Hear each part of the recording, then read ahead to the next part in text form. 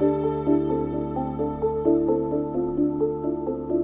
and welcome to another episode of the MedTech Matters podcast, where we learn about someone impacting the medical device industry. I'm Sean Fenske, Editor-in-Chief of MPO and host of the podcast. Today we're speaking with Carlton Weatherby, Vice President and General Manager of Spine and Biologics at Medtronic. How you doing, Carlton? Thanks for joining us today. Hey, Sean. I'm doing well. Thank you for having me. Honored to be on this episode of MedTech Matters and looking forward to the conversation. Great.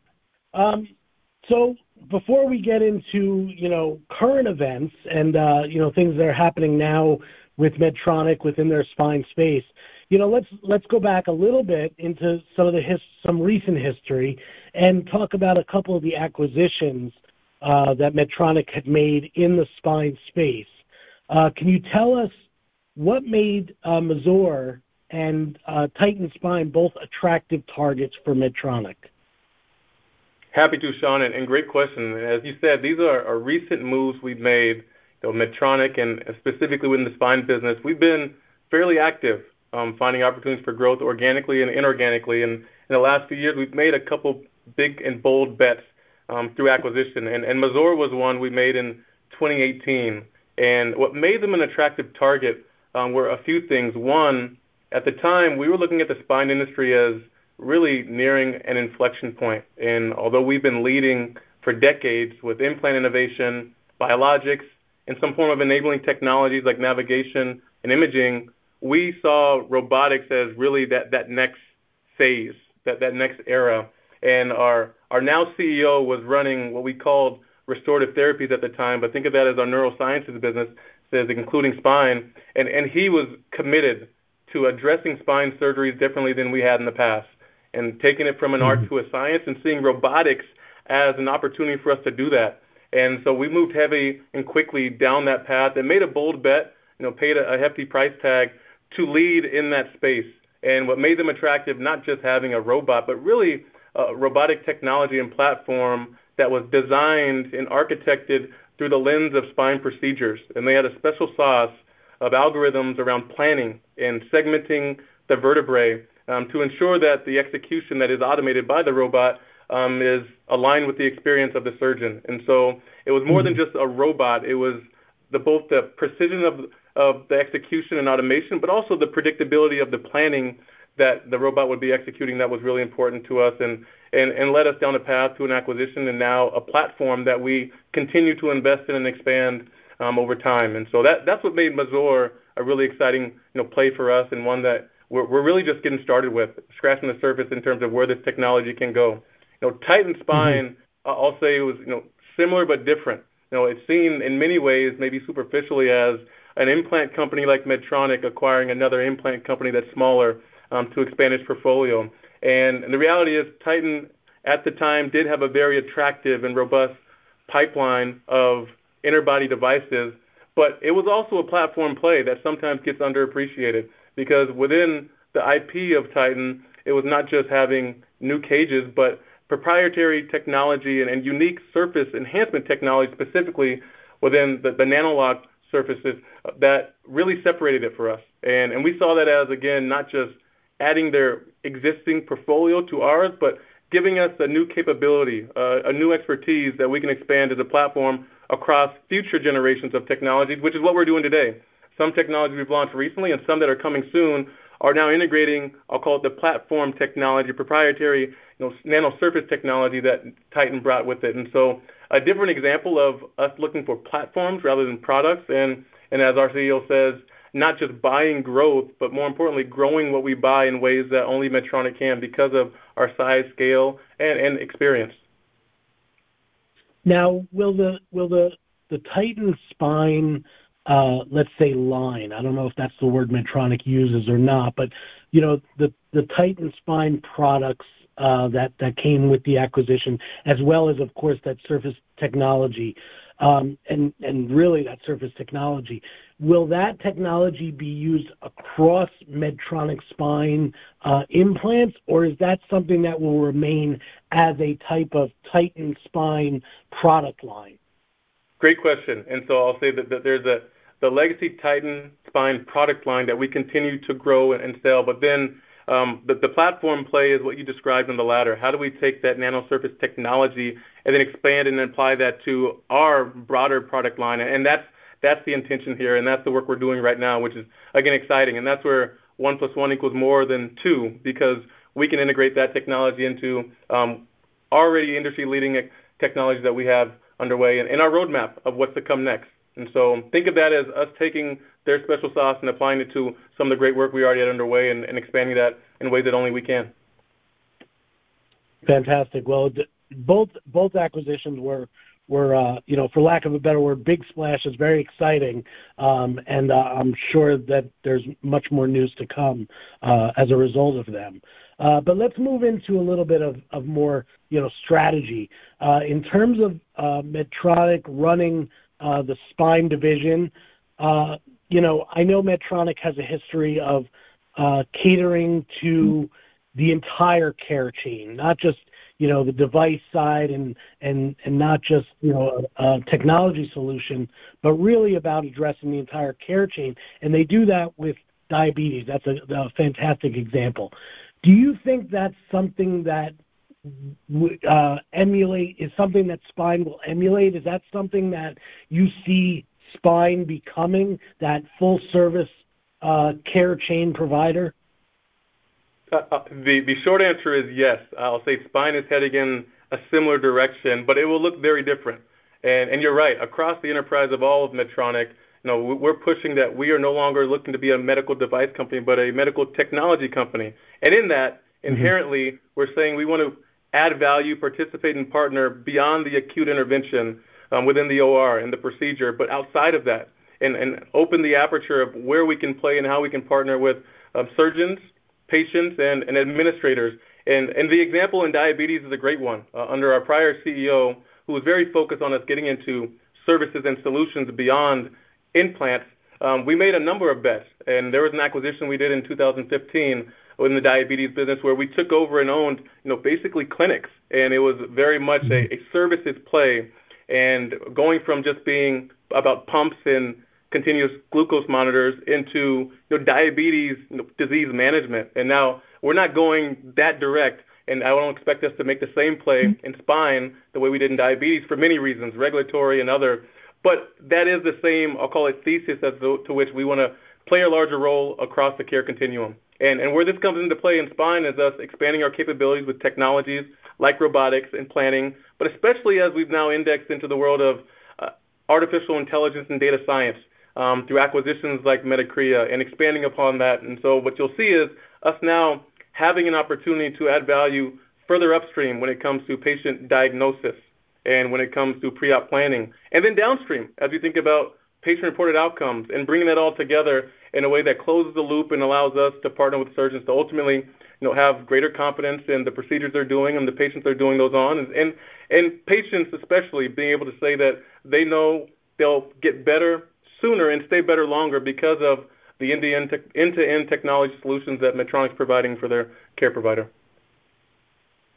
And it sounds like a fantastic strategy as well.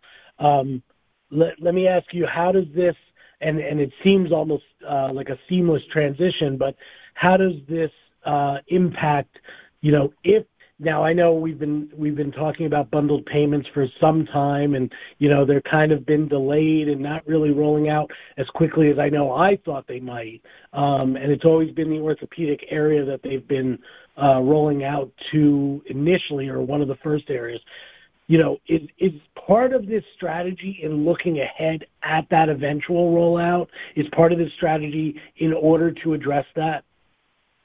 Yes, I think we see it as inevitable. To your point, it's just a matter of timing as to when, I'll call it, incentives across the system will be aligned and really force the accountability for outcomes clinically and economically. And, whether it's through Obamacare and bundled payments, there have been a lot of signs and signals that we as an industry leader are preparing ourselves for and trying to find ways to drive to improve the outcomes and increase the efficiency. And so this is an element of that. This strategy falls nicely into that future model where there's greater accountability and tighter alignment around the incentives towards those outcomes. And so I think this sets us up to, again, not just play, but lead in that space. But even in absence of that, there's this expectation and really a quest and charter for us at Medtronic to truly try to drive those outcomes ourselves in ways that are meaningful to our provider partners and their patients. Great. Let's talk a little bit about some trends in the industry. The first one, as you're certainly well aware, is minimally invasive, or one of the major ones in spine is the movement towards more minimally invasive technologies. How is Medtronic addressing this? And Sean, I'm glad you called it out as the major trend in spine, because I think that's a fact, and it's been a trend for a while, but we think we're at really an inflection point as to where minimally invasive procedures, because of the proven benefits of lower infection rates and complication rates, less blood loss, shorter surgical time, smaller incisions, and so on, will drive the market towards what is truly better for the patients when these procedures are applicable. And the way that we're addressing this is by having the most complete procedural solutions that allow surgeons to provide those benefits. And that comes from an integrated portfolio, the most comprehensive portfolio of technologies that include AI-powered data science, navigation, robotics, implants, imaging, access tools and instrumentation, and also biologics, all that work seamlessly together in one procedure. And it streamlines the procedure to make it more precise. And we think that is absolutely critical. At the end of the day, surgeons still need tools that work together to make the procedure more efficient, easier, and ergonomically valuable to them, while also ensuring the outcome is better for their patient. And so that's how we're solving it. I think that's where we have kind of the breadth and power of Medtronic leading in many segments of these technologies, and now finding ways to bring them together as an ecosystem where ultimately, it's greater than the sum of the parts because of the unique quality and efficiency we can deliver. And many examples of that, some of which we recently launched. We've talked about our expandable cage technology called Catalyft, which is recently launched and ties into this integrated, what we'll call MIS plus TLIF campaign that we're launching, and other technologies where only Medtronic can provide this comprehensive integrated solution of technologies that make MIS procedures better for the surgeons and their patients. Great. And then another trend that's a little more universal. I mean, minimally invasive certainly has is trending in a number of areas, but more universal even than that is the incorporation of data and artificial intelligence, and that's the case as well in spine and orthopedics. As I said, in so many areas. But what is Medtronic doing in these areas with regard to spine, with regard to data and the use of artificial intelligence? And Sean, you're spot on, and this is industry agnostic, right? We all know that data is the new currency in our everyday lives, and the winners in multiple industries, but also in spine, will be those that can harness data to drive better algorithms and outcomes. And we, again, intend to lead here. And it's an area where being first to market matters. And for that very reason, we've made, again, another bet. And so I mentioned Mazor acquisition in 2018, Titan Spine in 2019, and it's also well known that we acquired Medicrea in late 2020. And this was our big bet as a foundational platform for us to lead in this space of data. And ultimately, it comes down to the fact that spine surgery is so complex, and there's so many different parameters. And in conventional spine, you're trying to weigh these different variables to improve the patient's outcome. We believe that we can reduce that variability by leveraging data. And our goal is to remove that in spine by taking it from an art to a science, as I described earlier. And so the way that we're doing this is having AI-driven surgical planning that leads to more patient-specific implants that will also tie into our robotic workflow as well. And it's these solutions coming together where we think we're truly changing the game and pioneering what we've called over time surgical synergy, to go from not just, again, the acute intervention, but also earlier in the care continuum with diagnosis and downstream with patient-reported outcomes. And so we're excited because this is a big wave, a really important one, and we're just scratching the surface. Data will be the currency that makes ultimately the process, but also the outcome more predictable, and again, takes out this variability that has just been inherent, unfortunately, in the industry of spine. Yeah, I mean, and anything that's promoting or leading to better outcomes for patients, obviously, certainly welcome for the industry. Just a follow-up question on that.